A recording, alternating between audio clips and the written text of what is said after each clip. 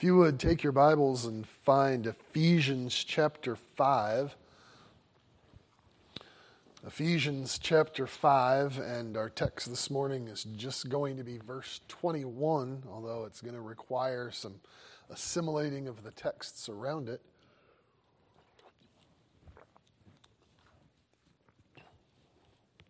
Ephesians chapter 5, verse 21 says, "Submitting yourselves one to another in the fear of God."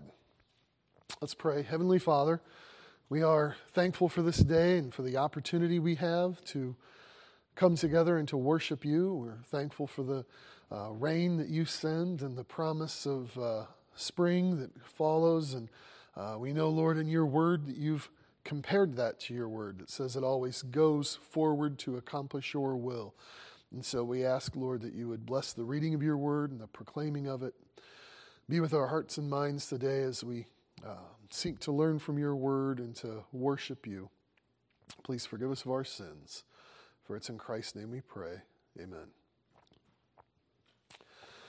So I stand to speak to you this morning on a topic and purpose which I know will be personally challenging and I suspect will be wildly unpopular. You are called to submit yourself to others.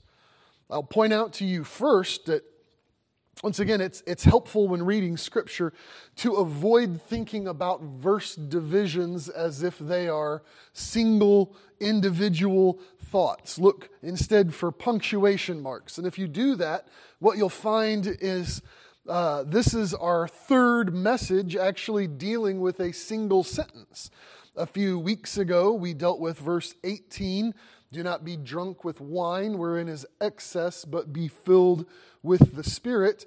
And then we moved on to verses 19 and 20, speaking to yourselves in psalms and hymns and spiritual songs, singing and making melody in your heart to the Lord, giving thanks always for all things unto God and the Father in the name of our Lord Jesus Christ. But the sentence continues. Submitting yourselves to one another in the fear of God.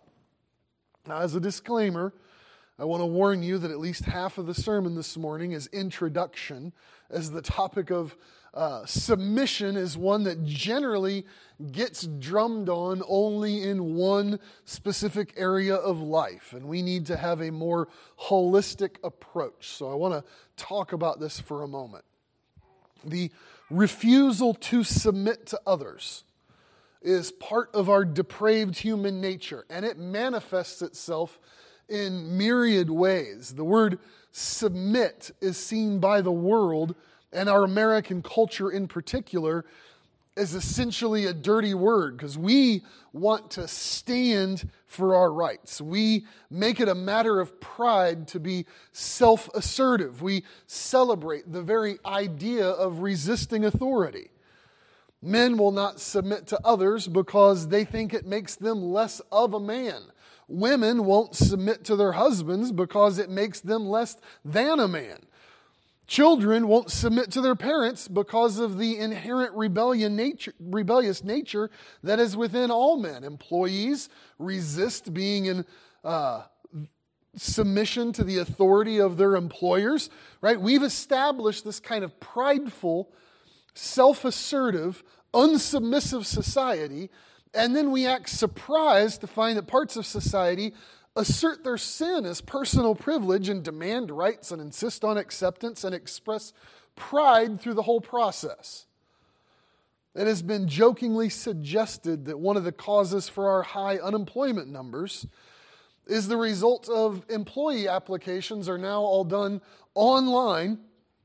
Potential employees get to the end of the application process, and there's only one thing left to do. There's this little button that says submit, and they just cannot bring themselves to push it. Now, I know most of you are well aware of the fact that in Ephesians 5, this word submit comes in several times. Specifically, you know that it's in regard to women submitting to their husbands. You'll see that in verse 22. But Paul does not start there, nor does he stop there.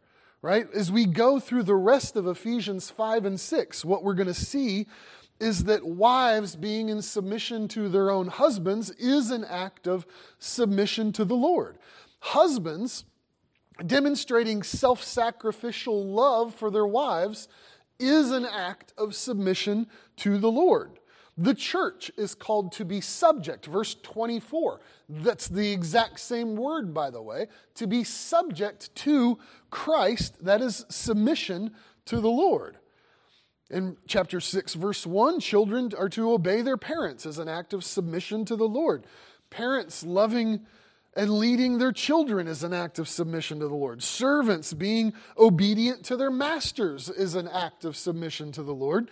He'll even say that a master's act of kindness and benevolence toward their workers is an act of submission to the Lord. It is often overlooked that where Paul begins with all these calls for submission is the interaction between individual church members in Ephesians 5:21. Submit yourselves one to another in the fear of God. Our submission to one another in the congregation is an act of submission to the Lord. Now, since each of those acts of submission is ultimately an act of submission to the Lord, the unavoidable implication must be that refusal to submit to one another is not so much a refusal of human authority, it is actually rebellion against divine authority. The attitude of submission, it is in direct opposition to sort of the prevailing attitude of the world around us. It's in direct opposition to what we would want to do by nature. It is, however, entirely consistent with the calling of the Lord Jesus Christ. The Christian life is countercultural.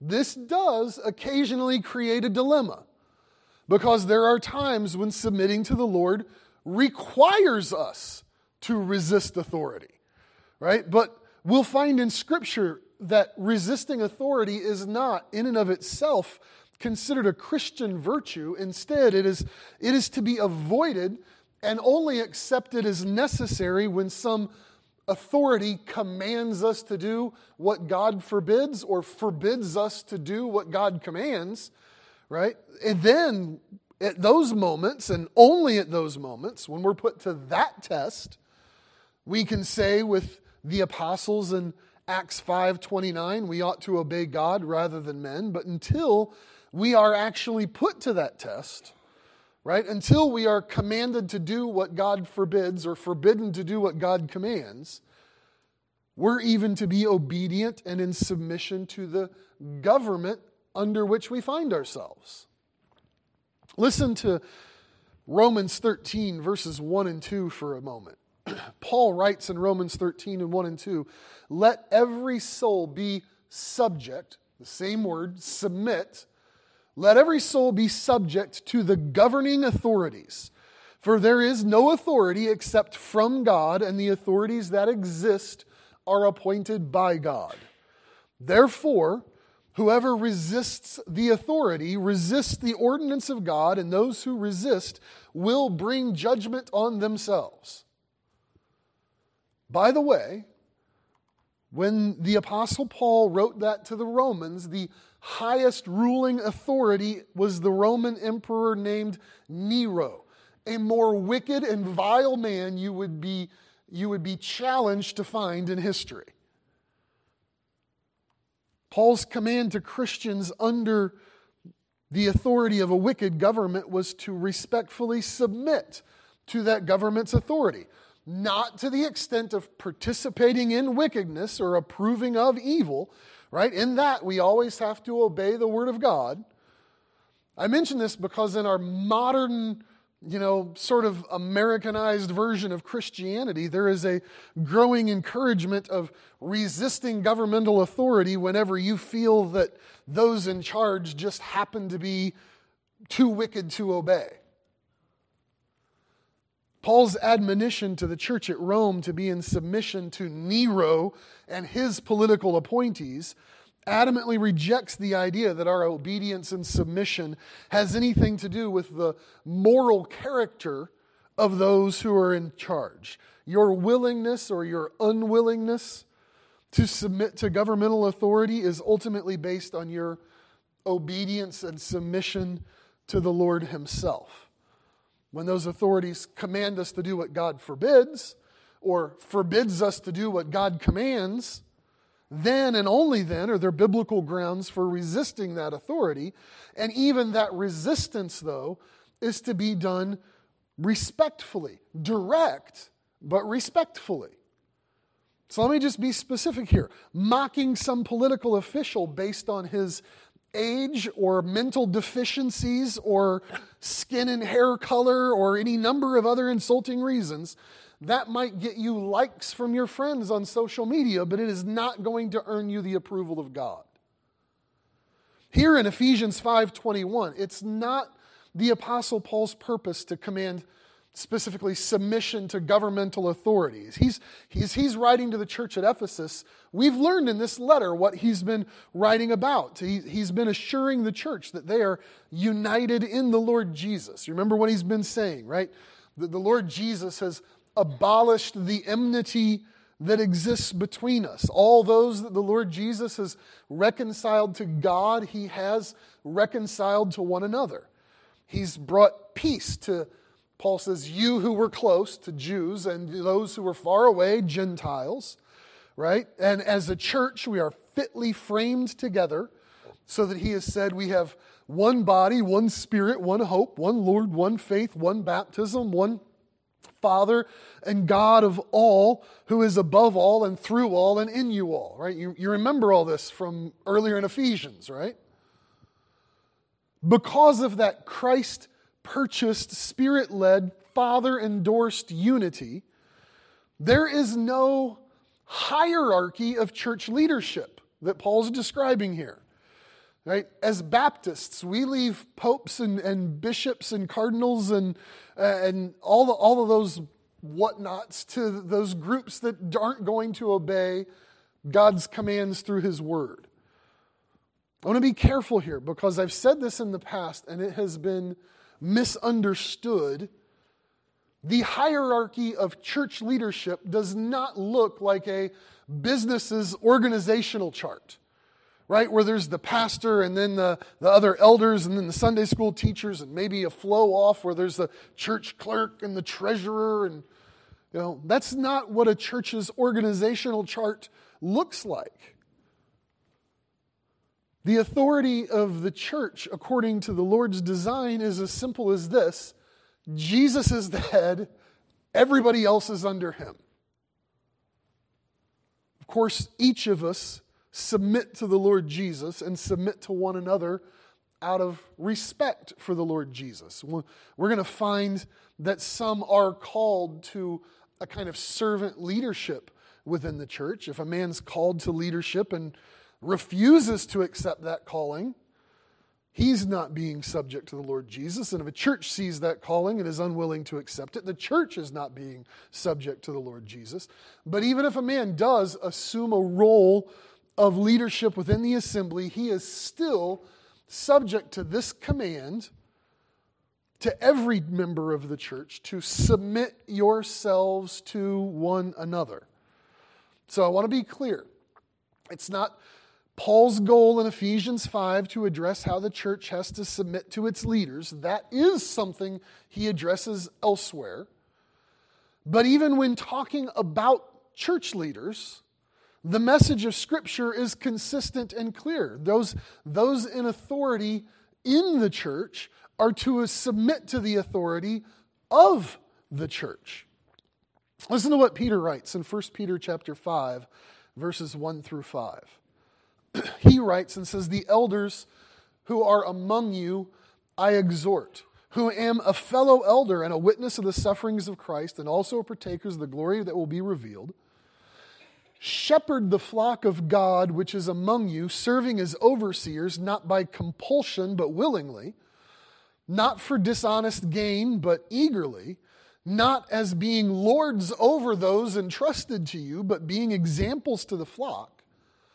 And when the chief shepherd appears, you'll receive a crown of glory that does not fade away. Likewise, you younger people, submit yourselves to your elders. Yes, listen to this. All of you be submissive to one another and be clothed in humility, for God resists the proud and gives grace to the humble. So what Peter says there, our elders are to shepherd the flock as overseers, not through force, but through willingness, not for dishonest money, but out of love, not as dictators, but as examples. And the reason why is because all of you be submissive to one another. That is exactly what Paul's saying here in our text. This one sentence, this spirit-led, worship-saturated assembly is going to submit to one another. The members of a church submit to one another. Okay, now that's just the introduction. I apologize if it's kind of long and meandering. It just seems like there's a need to adjust our attitudes in almost every sphere of life so that we adopt the calling of Christ. So what I want to do this morning is to try to define sort of why submission matters, what it means, explain ways that it's misunderstood, and give some practical ways that it can be accomplished. And then in our second service, we'll actually try to look at sort of a beautiful picture of how it works. So let's define this idea of submission for a moment. The word submit is this Greek word hupotasso, and it's a military term. It means to arrange yourself under or to rank under, and it's used in military context to describe a soldier who sort of lines up under the authority of a commanding officer.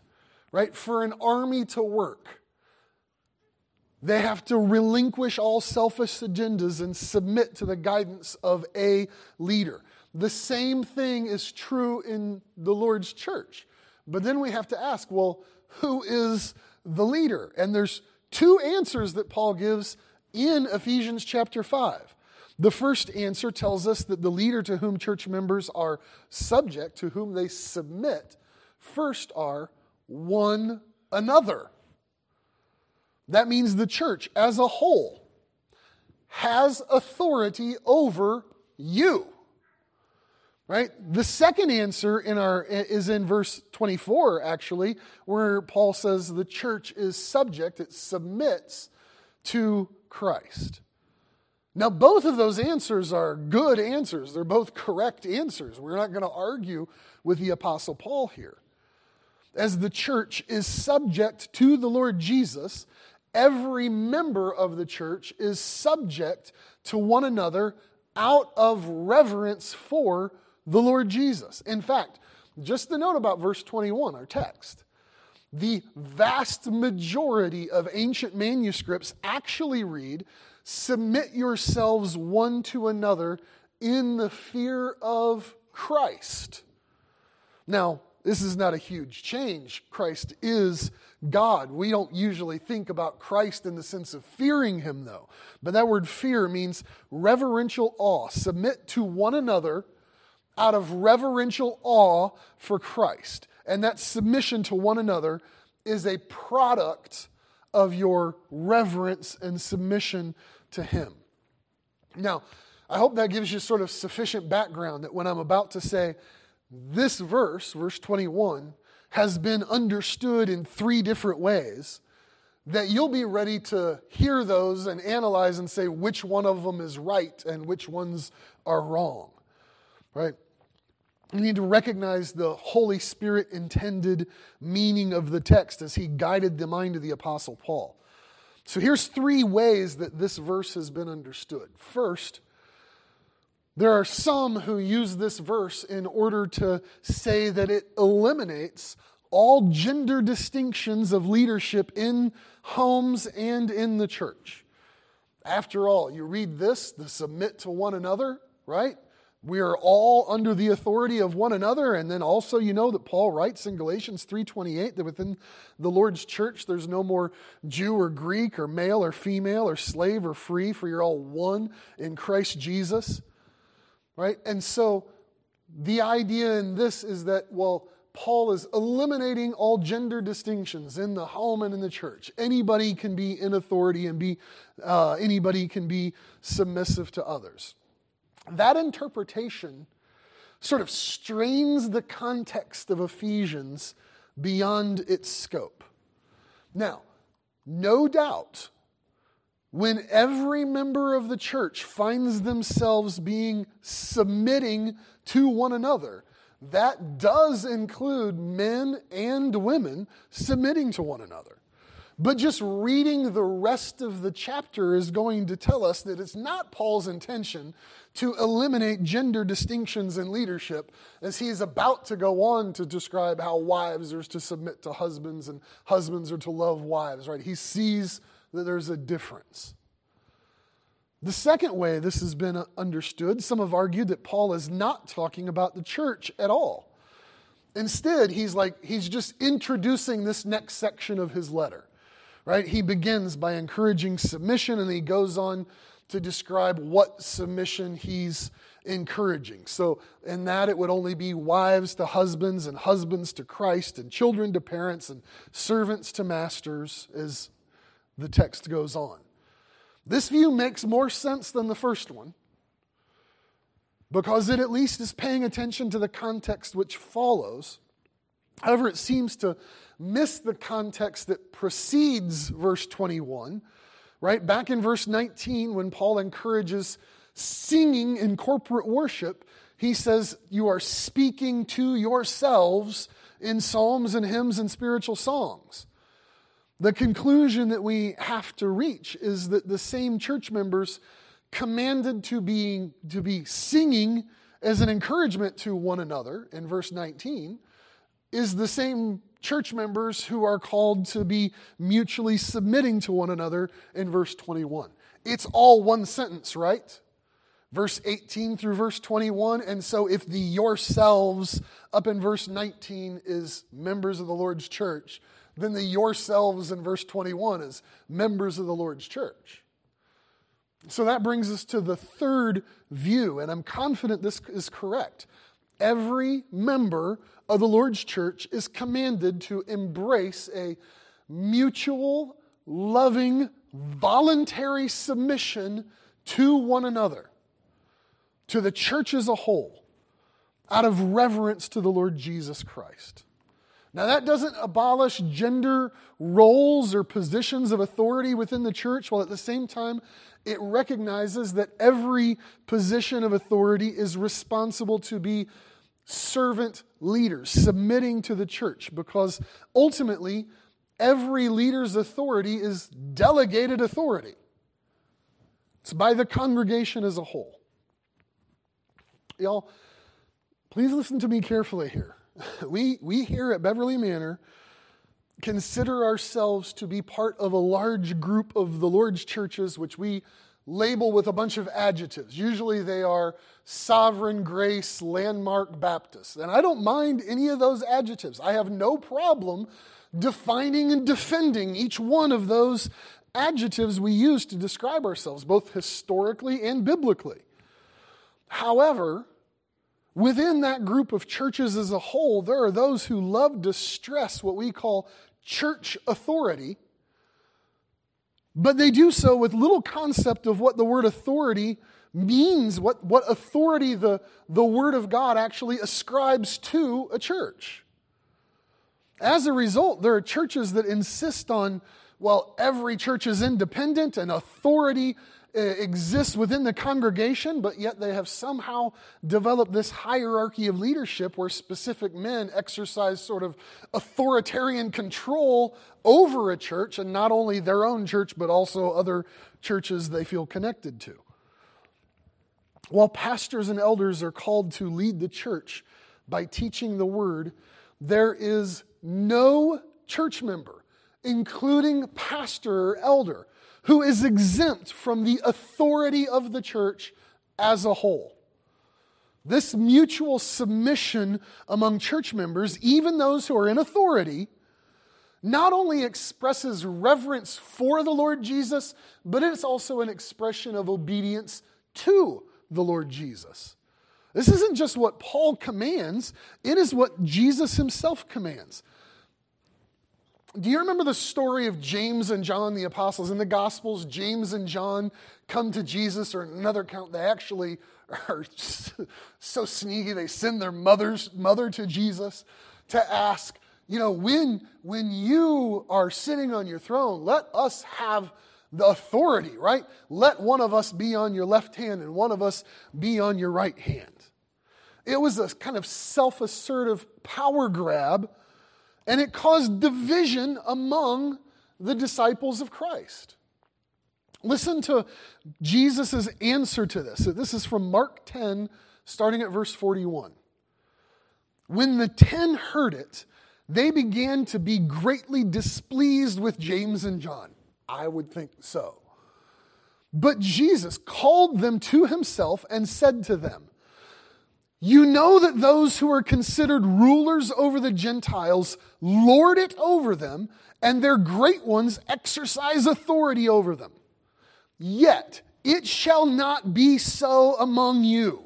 But whoever desires to become great among you shall be your servant, and whoever desires to be first shall be slave of all. For even the Son of Man did not come to be served, but to serve and give his life a ransom for many."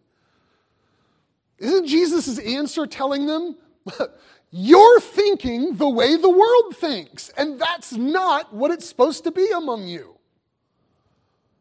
Even the greatest leaders in the church aren't ruling dictators. They'll prove their leadership by being servants to the church. That's the example he came to set. And in him setting that example, would any of you dare say that he was anything less than the sovereign Lord and King? And yet he proved his greatness through service, and then calls us within his assembly to that same ideal. Submit to one another. Be in submission to one another. So this brings us to our second point. Submission misunderstood. One of the reasons our society and our fallen natures hate the idea of submission is that we have convinced ourselves that to submit to someone is to admit that you are inferior to them. This is a regretful understanding of both the idea of submission and the idea of authority. And in order to explain that, let me remind you what we know about God himself. God exists in three persons, right? There is God the Father, there's God the Son, there is God the Holy Spirit. And they are distinct and they are equal. And in that equality, the Lord Jesus, God the Son, came into this world as a display of submission to God the Father, right? Continually said, "I have not come to do my own will, but the will of him that sent me." And in John's gospel, I think it's like 45 times, Jesus expresses he's only following the Father's orders, to which the Father responds, "This is my beloved Son in whom I'm well pleased." So the Father shows authority and the Son exercised submission, right? While Jesus continually expressed his submission, right? "I've come to speak what my Father commands." At the end of John's gospel, he proclaimed the promise of the Holy Spirit and said, "The Spirit of truth will guide you into all truth, and he will not speak of himself, but what he receives of me, that is what he'll speak." And so in this case, Jesus shows authority, and the Holy Spirit shows submission. And let me ask again, God the Father and God the Son and God the Holy Spirit are equals, right? And in that equality, there are expressions of authority and expressions of submission. So within the Godhead, exercising authority does not destroy equality, nor does willingly submitting destroy equality. Both submission and authority are good, and that's proven by the fact that both submission and authority are expressed by God Himself. See, in our minds, submission equals inferiority, and equality equals superiority. But the biblical exercise of both authority and submission, according to the design of our all-wise God, is not to say, well, this one is inferior and this one is superior. Remember from our really long introduction that every expression of submission is ultimately an expression of submission to the Lord, right? So both submission and authority, when exercised biblically, recognizes there is only one who is really superior, and that is God Himself. It may help us to remember in this specific text, in verse 21, it is expounding only one area of submission and authority, but the Bible as a whole defines several other areas as well. And so we've talked about some of them already, but let's identify 5 areas where the Lord has ordained authority and briefly discuss why this has happened. First, there is the submission to the authority of the Lord Jesus Himself. Every statement of Jesus as Lord is admission that He is master and we are His servants. We submit to His sovereign authority. This is a fundamental requirement for all those who know Jesus as Savior, because it's only whoever calls on the name of the Lord will be saved. We submit to His authority first and foremost, and only submit to the other authority as an expression of our submission to Him. The second kind of authority is submission to the authority found in government. And we've talked about this. We've noted Romans 13 earlier. Be subject to the governing authorities. There's only one authority, that is God Himself. And they are in authority because God has placed them there. Paul goes on to explain those rulers exist in God's design to maintain order by punishing evildoers. He goes on to say, so pay your taxes. He goes on to say, give honor to those authorities. Now, as we've said, if we submit to them unless they tell us to, they command us to do what God forbids or forbid us to do what God commands. And if they do that, then we will resist. But even that resistance is an expression of submission to Christ Himself. A third kind of authority that's ordained by God is the submission to the authority found in the church. That's what Paul's addressing in our text. Be in submission, submit yourselves to one another in the fear of God. Again, you see, submission to God is primary. But obedience to the authority of the church is obedience to God Himself. So within the congregation, every member, including pastors, are to submit to one another in voluntary, loving, humble authority, submission. A fourth kind of submission God's ordained is the authority found in the family. We'll have a lot more to say about this in future weeks, since that's where Paul's about to go next. In verse 22, wives, submit to your own husbands as unto the Lord, because submission to that authority is ultimately an expression of submission to the Lord. Right? In verse 25, husbands, love your wives self-sacrificially. The authority within a family also includes in chapter 6, verse 1, children obeying parents. And chapter 6, verse 4, fathers leading their children in godliness. There are multiple ways God's design for authority and submission work in a family. And we'll flesh those out in later weeks. But for now, I do want to just make one note. It is within the family. Wives, you'll note, are called to submit to their own husbands, not to every man walking down the street. Husbands are to express self-sacrificial love for their wives, not to every woman that they take a fancy to. Right? There's this contained authority and submission. This makes sense. Just like with we're talking about governmental authority. You're not called to be in submission to the king of Siam. He's not an authority over you. That's not the governmental authority you have to obey. When we apply this reasoning to a church, we also understand that submitting to one another means within the assembly that you are a part of, you do not have to submit yourself to every whim of evangelical Christian churchianity that exists out there in the world. This call to submit to one another is the one another's here in this congregation. The fifth kind of authority is submission to the authority found in the workplace. And again, more of this in the future because Paul mentions in Ephesians 6 verses 5 through 9, he explains sort of the proper authority and submission of servants and masters. Each of these systems of authority and submission are created by God's own design for a purpose. And of course, the purpose of each one deserves some careful consideration, but we might generalize all of them into saying that it is designed to provide safety, stability, and structure. So think of this. When we review Old Testament history, what happened in the leaderless nation of Israel? What was the ultimate result of everyone just doing what was right in their own eyes?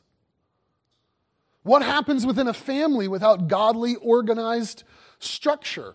Are fatherless families prone to find themselves with more safety? Do rebellious children produce family stability?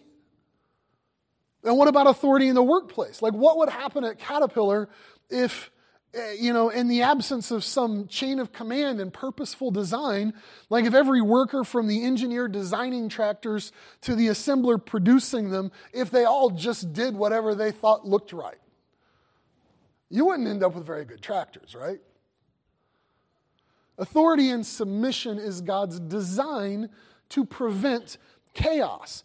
So as long as it follows the biblical, God-ordained pattern, both submission and authority are good for us, providing safety and stability and structure.